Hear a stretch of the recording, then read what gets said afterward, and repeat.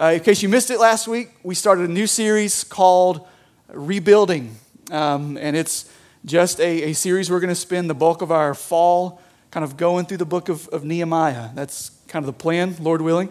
And so one of the things that's going to be really clear over the next several weeks is that the book of Nehemiah is really about Nehemiah rebuilding kind of the wall around Jerusalem, the city where they worshiped.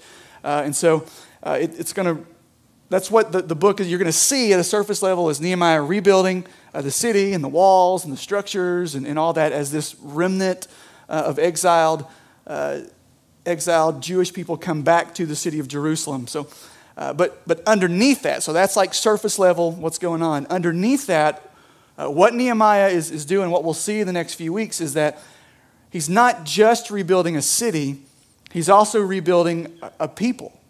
Right, this is a people that have been broken. We talked about that last week because of their sin and their disobedience. Like they are a broken, vulnerable people. And what we're going to see as we go deeper and deeper into the book is not only is Nehemiah restoring this physical city, he's restoring this people to the right worship of the God whom they had disobeyed and rebelled against. Okay, and so the reason I bring that up is we're going to get a little bit of an introduction to that this morning as we look at Nehemiah's prayer. So if you have your Bibles open and ready, we're going to start. I'm actually going to jump back up to verse 4. That gives a little context, but then the bulk of our time this morning will be in verses 5 through 11. So as we've been doing, I'm going to invite you to stand in honor of the reading of God's Word. And I'll start reading in Nehemiah 1, verse 4. Nehemiah says, "As soon as I heard these words," and those words were that the people in the city that had returned were in trouble. He said, "As soon as I heard these words, I sat down and wept and mourned for days, and I continued fasting and praying before the God of heaven. And I said, O Lord God of heaven, the great and awesome God who keeps covenant and steadfast love with those who love him and keep his commandments, let your ear be attentive and your eyes open to hear the prayer of your servant now, that I now pray before you day and night for the people of Israel, your servants, confessing the sins of the people of Israel, which we have sinned against you. Even I and my father's house have sinned. We have acted very corruptly against you and have not kept the commandments, the statutes, and the rules that you commanded your servant Moses. Remember the word that you commanded your servant Moses, saying, if you are unfaithful, I will scatter you among the peoples. But if you return to me and keep my commandments and do them, though your outcasts are in the uttermost parts of heaven, from there I will gather them and bring them to the place that I have chosen to make my name dwell there. They are your servants and your people, whom you have redeemed by your great power and by your strong hand. O Lord, let your ear be attentive to the prayer of your servant and to the prayer of your servants who delight to fear your name, and give success to your servant today, and grant him mercy in the sight of this man. Now I was cupbearer to the king." You can go ahead and have a seat. So one of the things that I find interesting, I don't know if you've ever been around someone that knows how to pray like really well. Right? And when I say they know how to pray really well, like I don't mean they pray in like King James English. Nothing wrong with that. Okay, but I mean like I don't know if you've ever been in the same place with somebody who like prays in such a way that when they pray, like the room feels different. All right, but that is it's a pretty powerful, unique experience, right? And like I don't feel like I pray that way. So like when I'm in that environment, what happens is you're around somebody that like clearly like they are prayer warriors or whatever you want to call them, like they just know how to pray. And what happens is like all of a sudden I start to feel a little insecure about the way that I pray, right? Now listen, here theologically, prayer is prayer. Okay, I know that. Prayer is not about your vocabulary. Prayer is not about the emotion or zeal that you bring to your prayer, right? It's not about the length of your prayer. Like prayer is prayer. You talk to God, God hears and he listens. Okay, prayer is prayer. But like when you're around someone that like knows how to pray, one of the things that I find happens is all of a sudden I'm like, my prayers feel kind of lame, right? And so what happens is I can look at this other person and be like, you know what? I need to pray like that. That's what I need to do. I just need to kind of copy and paste that into my own prayer life, and maybe I'll be a person that prays in a way that makes the room feel like it's different. Listen, there's nothing wrong with following the example of others. Right? Matthew 6, Jesus gives his disciples this example of how to pray. Right? So there's nothing wrong with following the examples of others. That's not what I'm saying, but like the easy thing to do for me this morning would be to look at this prayer that Nehemiah prays and say like, hey, Nehemiah knows how to pray. You should be like Nehemiah, pray like Nehemiah, and us leave here. Okay, but I don't think that's going to be most helpful for us this morning. Okay, and so where I'm going with this, I want you to think about your own relationships, your own conversations with people. Right, I'm willing to bet that think about specifically the people that you have the deepest, most consistent relationships with, or most consistent conversations with. Right, the people who like, your conversations go like deep. Right, and not only do they go deep, but like you talk a lot. Right, somebody that maybe you're just constantly in contact with throughout the day. My guess is you didn't arrive at that sort of depth and consistency in conversation by looking at someone else in their relationship and being like, you know what, I need some of that here. I'm just going to start doing that in my relationships. Right, I'm willing to bet that the people that you have the deepest relationships with, the people that you have the deepest conversations with, the people that you talk to most consistently throughout your day or throughout your week, are people that you have grown in your understanding and your knowledge of.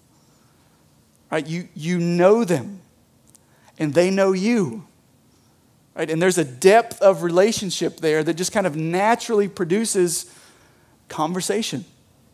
Right? Just sort of naturally produces consistency in conversation. Right? And this is kind of like the same thing with God. Okay, I'm just convinced that like if we're going to talk about praying with more depth and more consistency, like I don't think it's going to work for me to tell you to look at somebody else and be like, hey, pray like them. Like I don't think that helps us that much. But what I do think helps is that if we grow in our understanding, grow in our knowledge of who God is, grow that relationship grows in depth, then I think what happens is sort of a natural outpouring of that relationship is that we pray like deeper, we pray more consistently, like our prayer life changes. Not because we've looked at somebody else and been like, oh, I should be like that, but because we've looked at God and be like, I want to know him more. All right, so here's what I want to do this morning. Here's my plan. I want to take Nehemiah's prayer here, verses 5 through 11, and just kind of want to look at it through the lens of this question. What does Nehemiah's prayer tell us about God? Or how can we grow in our understanding and knowledge of who God is and what he is like based on Nehemiah's prayer? All right, so I've got 5 points this morning. I know that might freak some of you out because 1, I rarely have points, okay? 2, I preach for like 40 minutes on no points, so what's going to happen if I have 5 of them, right? I know. Some of you are like, I didn't pack a lunch for that. It'll be fine. All right, they'll be quick hitters, quick hitting sermon points. And if not, listen, we're going to leave here and there's going to be cookies and stuff outside, and no one's ever been upset while eating a cookie, okay? So here's my first point. Number 1, God keeps his promises. All right, look back at the text, verse 5. It says, and I said, O Lord God of heaven, the great and awesome God, catch this, who keeps covenant and steadfast love with those who love him and keep his commandments. I want to emphasize the word covenant. All right, that's a significant word. It's a biblical word. In this context, refers to the sort of binding agreement that God has made with his people. Okay, we know the word contract. A contract is like, one party does their part, and as long as that party does what they've agreed to do, then the other party will uphold their end of the deal. All right, well, a covenant is not a contract. Right? A covenant is God saying to his people, hey, I'm binding myself to you. I'm in regardless of your response. All right, that's what the covenant is. And so what we see here from Nehemiah's prayer is that God keeps his covenant. He keeps his promises with his people. Right? It's his promise to his people regardless of whether or not they hold up their end of the deal. Okay, now, God will discipline us when we fail to hold up our end of the deal. Right? And we'll talk about that more in a minute. God disciplines us whenever we run and flee and rebel and resist him. But the covenant remains because God keeps his promises. Right? Now, depending on your life experiences, maybe you're like, Pastor, I don't know about that. I see a lot of promises in the Bible that I haven't seen come to fruition. In fact, I think God's got some promises that he's given to me that I haven't really experienced yet. Or maybe your experience is God made this promise and he just flat out broke it, or at least it feels that way. And I would say, man, maybe that feels true from your limited human perspective. Okay, but God doesn't view things through your limited human perspective because God is not limited in any of the ways that you are. Right, so let me show you what I mean. Jump down to verse 8 for just a second. It's what Nehemiah says. He's it's almost like he's repeating God's word back to him. Always kind of cracks me up when people pray and repeat God's word back to him like he doesn't know it. But beside the point, we'd probably be better off to pray scripture, honestly. I shouldn't have said that. Verse 8, he says, remember the word that you commanded your servant Moses. And then he goes on and he talks about this promise that God made to Moses. Now, who did God announce the promise to? Moses. Who's on the scene now that God is fulfilling his promise? Not Moses. Right? Moses has been dead for 1,000 years at this point. So the question is, did God just not fulfill his promise to Moses? Or could it be that God fulfilled the promise he made to Moses, but maybe he fulfilled it in some ways that just weren't even on Moses' radar? All right, so when it comes to you and you think about maybe you got these promises, like you see these promises in the Bible, but you don't feel them yet, is it that God hasn't made good on his promise, or is it that God's just going to fulfill his promise in a way and on a time frame that's just like not even on your radar? Right? Listen, this is going to be blunt. If your entire experience or your entire understanding of who God is based on your life experiences, right? The 30, 50, 70 years that the Lord has given you to this point.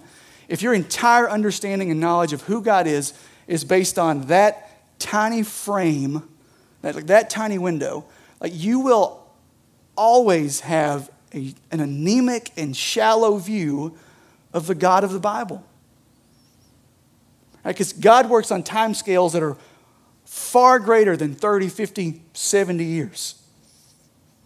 Right? God's accomplishing things in his own time frame, in his own way, and he always makes good on his promise. This is why you got to get in the Word. Right? If your entire understanding of God is just based on kind of what you feel, one, that's dangerous because our feelings betray us. Right? You got to get in the Word to see that God is a God who keeps his covenant, keeps his promises with his people. All right, now, second point. See, I told you, we're moving fast. Second point is this: God hears his people. So the first was God keeps his promises. 2, God hears his people. Look at verse 6. Nehemiah continues his prayer. He says, let your ear be attentive. In other words, hear what I'm saying. And your eyes open to hear the prayer of your servant that I now pray before you day and night for the people of Israel. Right? In Nehemiah's broken-hearted, desperation, right? He weeps and he mourns and he cries out to the God of heaven. Why? Because God hears his people. Right? I said this a couple of weeks ago when, I believe it was a couple of weeks ago when we were in 2 Chronicles talking about Jehoshaphat's prayer.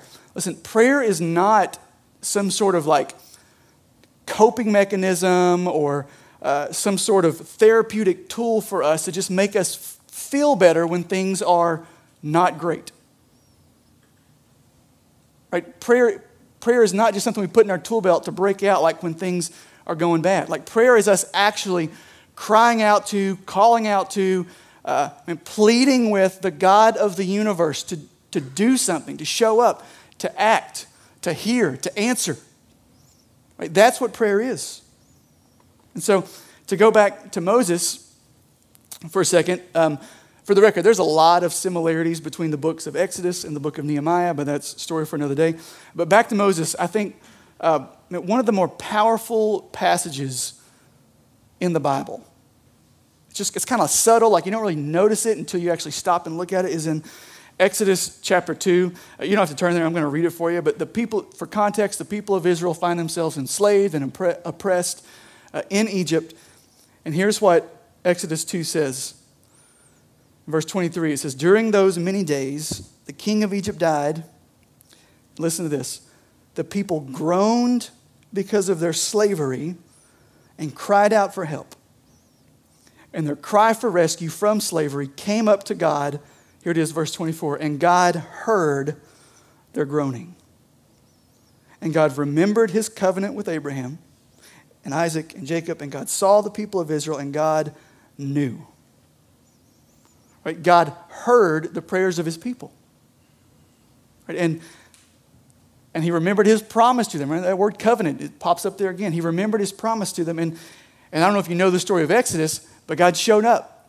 God did some stuff. Okay? And listen, spoiler alert for the book of Nehemiah, he's going to do it again because that's what he does. Right? He hears the prayers of his people. He makes good on his promises. Right? In his own sort of like mysterious way that I don't know how to fully explain to you this morning. He even intertwines like our prayers, our requests to him with his sovereign plans and purposes so that he makes good on his promises oftentimes by answering our prayers. Right? It's bizarre. I don't know how it works. I don't know the mind of God. Okay, but it's amazing. All right, so God keeps his promises. God hears his people. Right, we're feeling good about this. We're still on the ascent. I got to bring us down a little bit, okay? Back to verse 6. "So let your ear be attentive and your eyes open to hear the prayer of your servant that I now pray before you day and night for the people of Israel, your servants." Catch this. "Confessing the sins of the people of Israel, which we have sinned against you." He says, "Even I and my father's house have sinned. We have acted very corruptly against you and have not kept the commandments, the statutes, and the rules that you commanded your servant Moses. Remember the word that you commanded your servant Moses, saying, 'If you are unfaithful, I will scatter you among the peoples.'" All right, here's my third point. God disciplines sin. Right? God disciplines sin. Another way to say it is sin always has consequences. Right? For the people of Israel here, in the context of Nehemiah, it's their rejection and rebellion against God that led to them being overthrown and sent into exile by their enemies. Right? Which, by the way, is exactly what God promised. Like, that shouldn't have surprised them. God told them ahead of time, "Hey, you act a fool, I'm sending you out of here." And so sure enough, they acted a fool. And what did God do? He made good on his promise. See, maybe that's an important thing. God keeps his promises, not just like the promises that we love, and then we're like, yes, I claim that.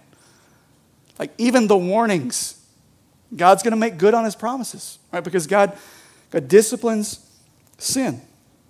Right now, maybe you're thinking, gosh, that does not sound like a very loving God. right? To allow his people, his children, his chosen nation to be overthrown and ran out of town by their enemies. Like, what kind of love is that? That's a fair question. Right? If you're reading your Bible honestly, God's not scared of your questions. That's a fine question to ask. What kind of God would allow his children to experience that? Okay, but the Bible also tells us in Hebrews that God disciplines those that he loves. Right? God disciplines those that he loves. Like, as the children of God, and especially as the children of God, like, we're going to feel the weight of our sin. Like, we're going to feel it when we stray and rebel and run and flee from the Lord. Like when we try to live outside of his good commands, or we try to live outside of his good boundaries that he's created for us, like, we're going to feel it. Right? We're going to feel that. That's why I try to remind you often that conviction is a good thing. We think of conviction as like a dirty word, like, oh, I don't want any of that. Like, no, conviction's a good thing. Like, what conviction says is there's still a God that loves you that's trying to, like, reel you back in before you are, like, so far gone. Right? Conviction is a gift from the Spirit. It's God saying, hey, get back in here. Right now, here's what I want to say. I'm talking about God disciplining his children. That sin has consequences. Here's what I'd say. If you are a professing believer, you're like, I'm a Christian, right? I'm confident. If you're a professing believer that willfully continues in sin, I'm not talking about you got struggles. We all got struggles. But if you willfully continue in sin, this is what John would say in 1 John, talking about making a practice out of sinning. Like, you just kind of like going the wrong way and loving it. Right? If you're a professing believer that continues willfully in sin with no remorse, with no repentance, with no, you don't feel any resistance, you don't feel any conviction, you're just kind of like, man, if you just kind of feel like you're rebelling and you're getting away with it and you like it, then I want to love you enough to tell you that that is a dangerous place to be. Right? To not feel any sort of weight of conviction, to not feel any sort of discipline from the Lord, like, that's a dangerous place to be. Right? The Lord disciplines his children. And if you're willfully persisting in sin without feeling any of the weight of that, then here's what it means. One of two things. Either one, God is a liar, or two, you're not one of his children. And I know you're like, gosh, Pastor, that's a little bit of a hard word. Yeah, it is. Hard words make soft hearts. Right? So, now what does this have to do with prayer? Okay, a couple things quickly. One, sin always creates distance and separation in a relationship.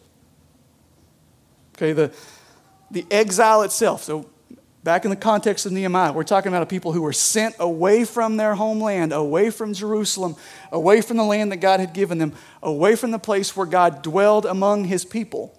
Like, the exile itself is kind of this physical, like tangible representation that sin, rebellion, disobedience results in separation. Okay, that's the reason Adam and Eve kicked out of the garden. Sin results in a separation from God. Right? And to go back to where I started this morning, we're after growing in our relationship with God, growing the depth of that relationship with God, because that's where prayer is going to grow and flourish, is in a deeper relationship with God. You will not have a deeper relationship with God if you are willfully persisting in sin. Right? Those are opposite things. Okay, and then here's the second thing. So one, sin creates separation in our relationship with God. And here's the other thing. Unrepentant sin hinders our prayers. Right, like if I'm reading my Bible right, here's what the psalmist writes in Psalm 66, verse 18.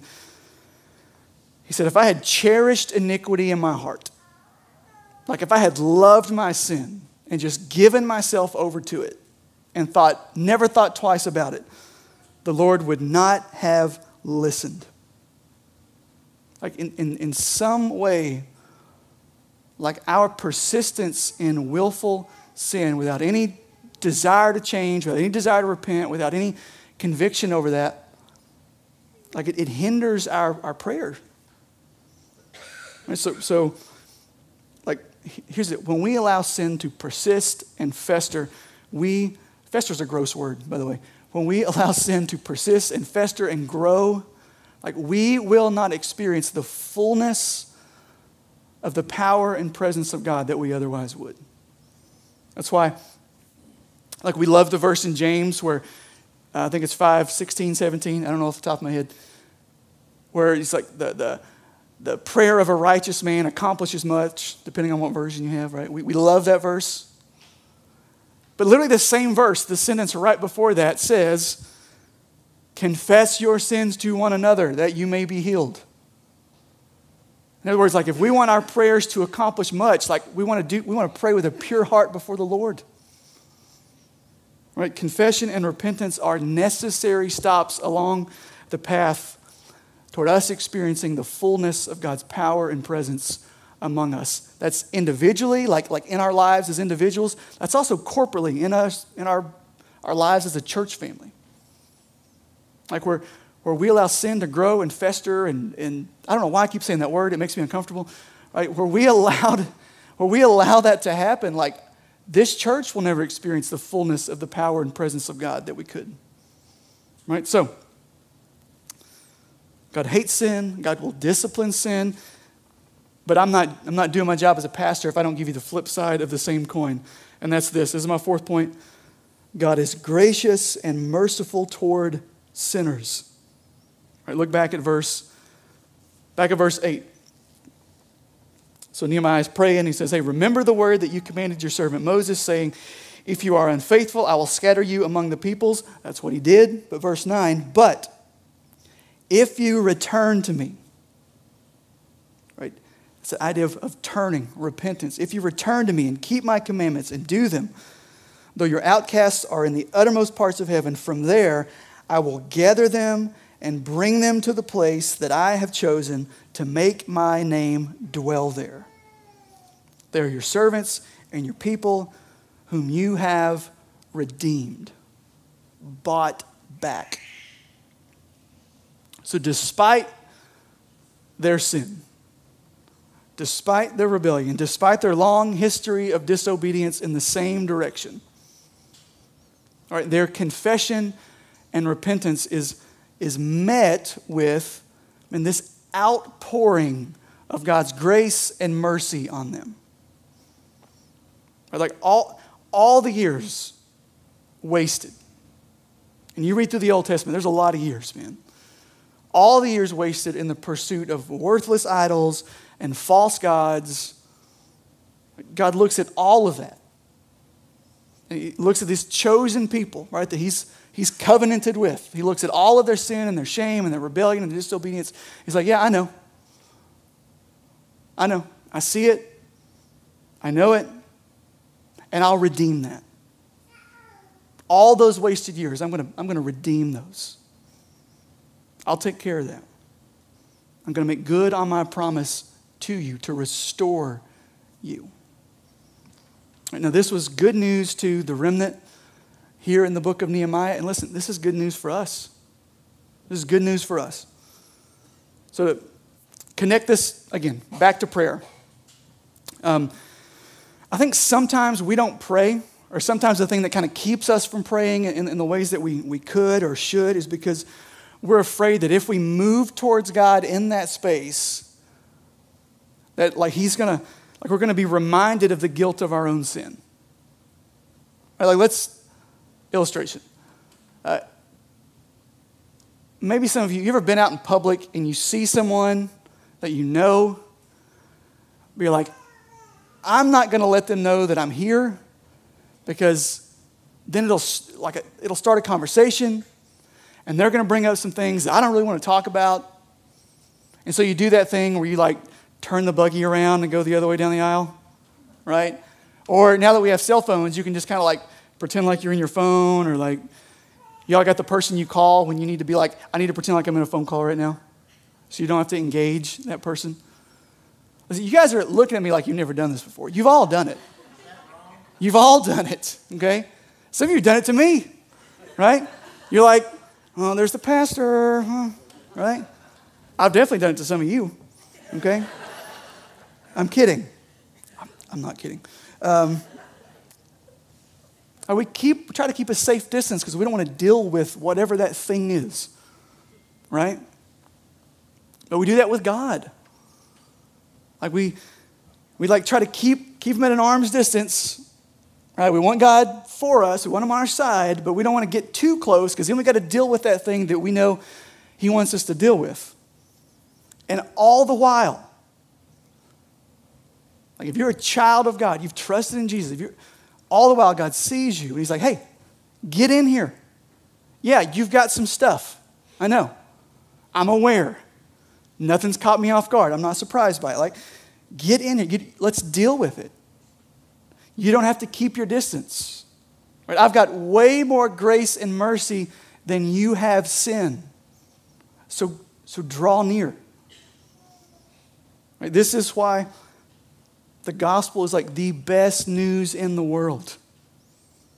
Right? If you have trusted in Jesus Christ, like if you believe that Jesus died on the cross, rose from the grave to pay the penalty for your sin, you've confessed, you've repented, you've asked Jesus to save you and forgive you. Like, if you're resting in that this morning, if you're a Christian, then all of God's wrath toward your sin was poured out on Jesus on the cross. Right? All of it. Like there's none left. And so when you move towards God, you come to him in genuine confession and repentance. Like don't keep him at an arm's length, but you draw near to him. Like here's what God doesn't do. He doesn't whip out some extra wrath that he had like stored up for this special occasion. No, he lavishes you in grace and mercy. Right? Because of the death and resurrection of Jesus, God moves towards you. Right? He moves toward his blood-bought children and he lavishes them in grace and mercy. Listen, you cannot out-sin the grace and mercy of God. And quite honestly, to think that you can is a little arrogant. Right? To think that something you've done somehow is the exception to everything that God has said in his word. Right? Like, so through faith in Christ, rather than like keep God at an arm's length or turn the other way down the aisle, right? You're invited to draw near, to come into his presence. Right? Draw near with confidence that his grace and mercy is not only sufficient, but is actually available to you. Like it's one thing to say, oh yeah, God is gracious and merciful. It's another thing to actually move towards him and experience it for yourself. I just want to free you up this morning. Maybe some of you here in this morning, you're like, I've got some sin, I've got some struggles. I don't want to draw near because I'm scared. And I'm saying to you, God's waiting for you. Come. He's not thrown off by you. He's not disgusted by you. Right? If you're his child, like he looks at you, like if you've trusted in Jesus, when God looks at you, here's what he sees. Jesus' perfect righteousness imputed, that's a fancy word for just saying given to you. So when God looks at you, he's not seeing your sin, your brokenness, your shame, your struggles, your flaws. He's seeing Jesus' perfectness. Perfect, that's not even a word. He's seeing Jesus' perfection like in your place. So draw near. It wasn't even in my notes. I got off track. Here we go. So God keeps his promises. He hears his people. He disciplines sin and extends grace and mercy to sinners. And here's the last point, number 5. God is all-powerful and always at work. Look at we'll finish out here, verses 10 through 11. Nehemiah says, they are your servants, talking about the people of Israel, your people whom you have redeemed by your great power and by your strong hand. O Lord, let your ear be attentive to the prayer of your servant and to the prayer of your servants who delight to fear your name, and give success to your servant today and grant him mercy in the sight of this man. One of the things that's going to become more and more clear as we go through the book of Nehemiah is that Nehemiah is a man of action. Right? Like the dude gets stuff done.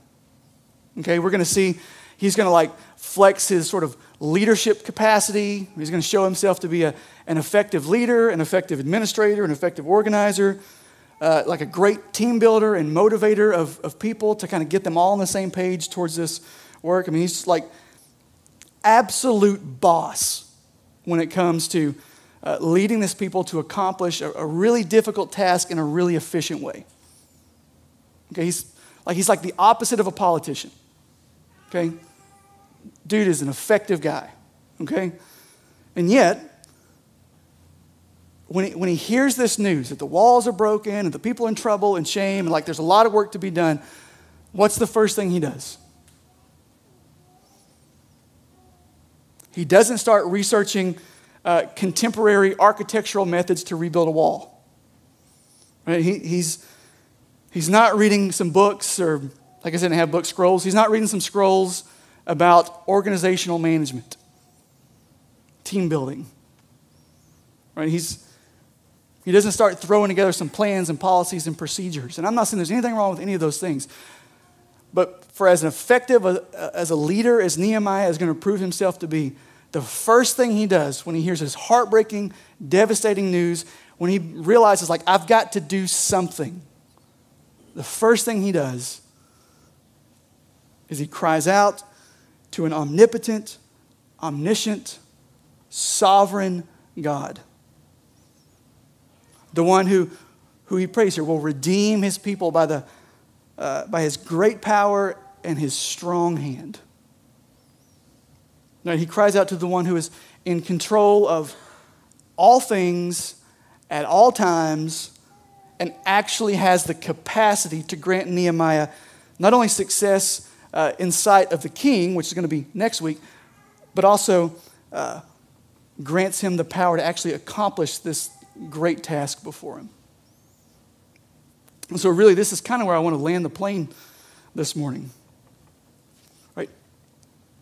Nehemiah is going to set out in the chapters for us in the weeks ahead. He's going to rebuild a broken city, restore a broken people to the right worship of God. And he begins where every good work of restoration begins. And that's by seeking the Lord.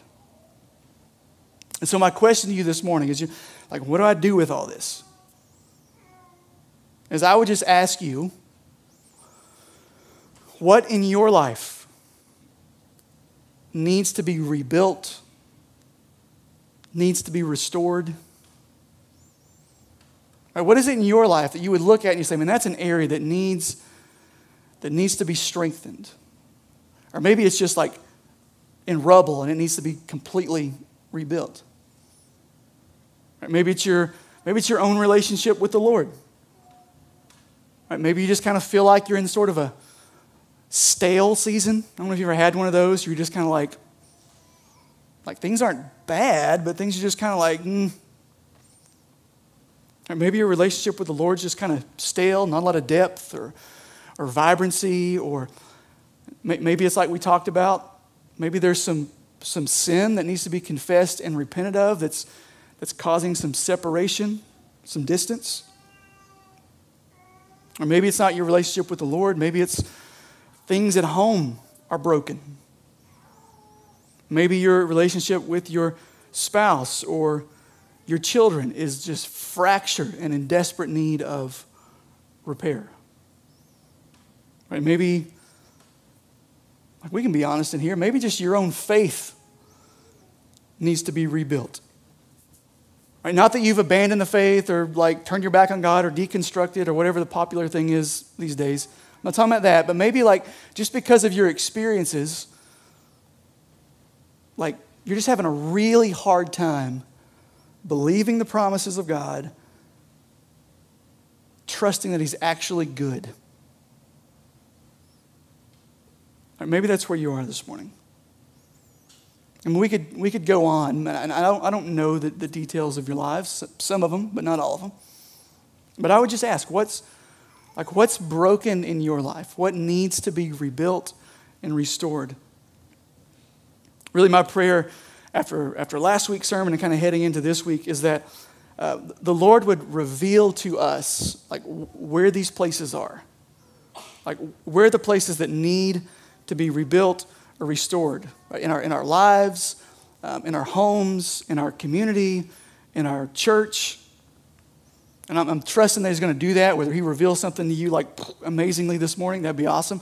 Maybe this week, Lord, as you spend time with the Lord, He'll begin to reveal that to you. But that's been my prayer, is that He would begin to show us these places that are broken. But as He does, our first response is not to kind of act in our own wisdom and our own knowledge and our own strength. Okay, that would be a really bad way to go about it. Our first response is to bring these things to the Lord, to kind of lay them at the feet of our Heavenly Father and say, Lord, these things are broken. This relationship is broken. This area of my life is broken. Maybe the Lord begins to convict you of sin. You're like, God, I'm broken. And we would lay it before the Lord and say, I can't rebuild this on my own. I can't fix it myself. I need help. We need help. Right? That's our first response. And it's not because that's what Nehemiah did and we should be like Nehemiah. And that's not false, but that's not our primary reason for laying it before God. Our primary reason for bringing these areas before God is because of who God is. The God who keeps His promises, who hears His people, who is gracious and merciful towards sinners like us, and who actually has the power and capacity to rebuild and restore broken things. Let's pray together.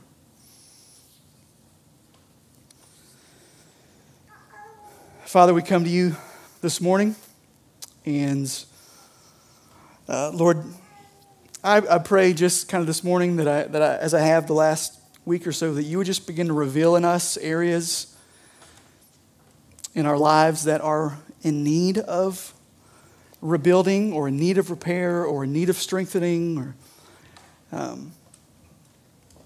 Lord, maybe things that we've never actually like stopped and thought about.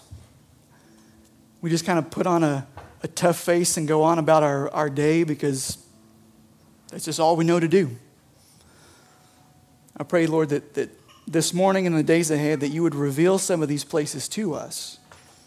And then I pray, Father, that as you bring those things to mind, that we would have the courage to actually admit our inability and our weakness.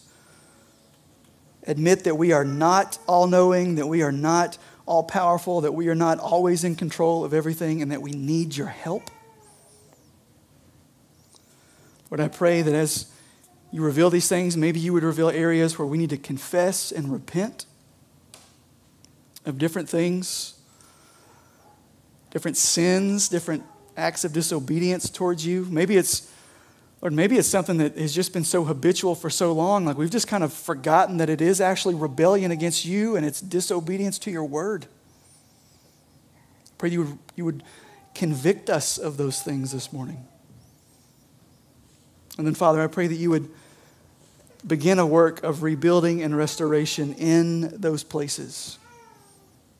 Lord, that the things that you reveal as broken and in need of repair, that you would quickly move in because you are gracious and kind and merciful and you hear your people and you're actually powerful enough to bring about change. I pray that you would do that. Pray that you would do that. So Lord, we love you.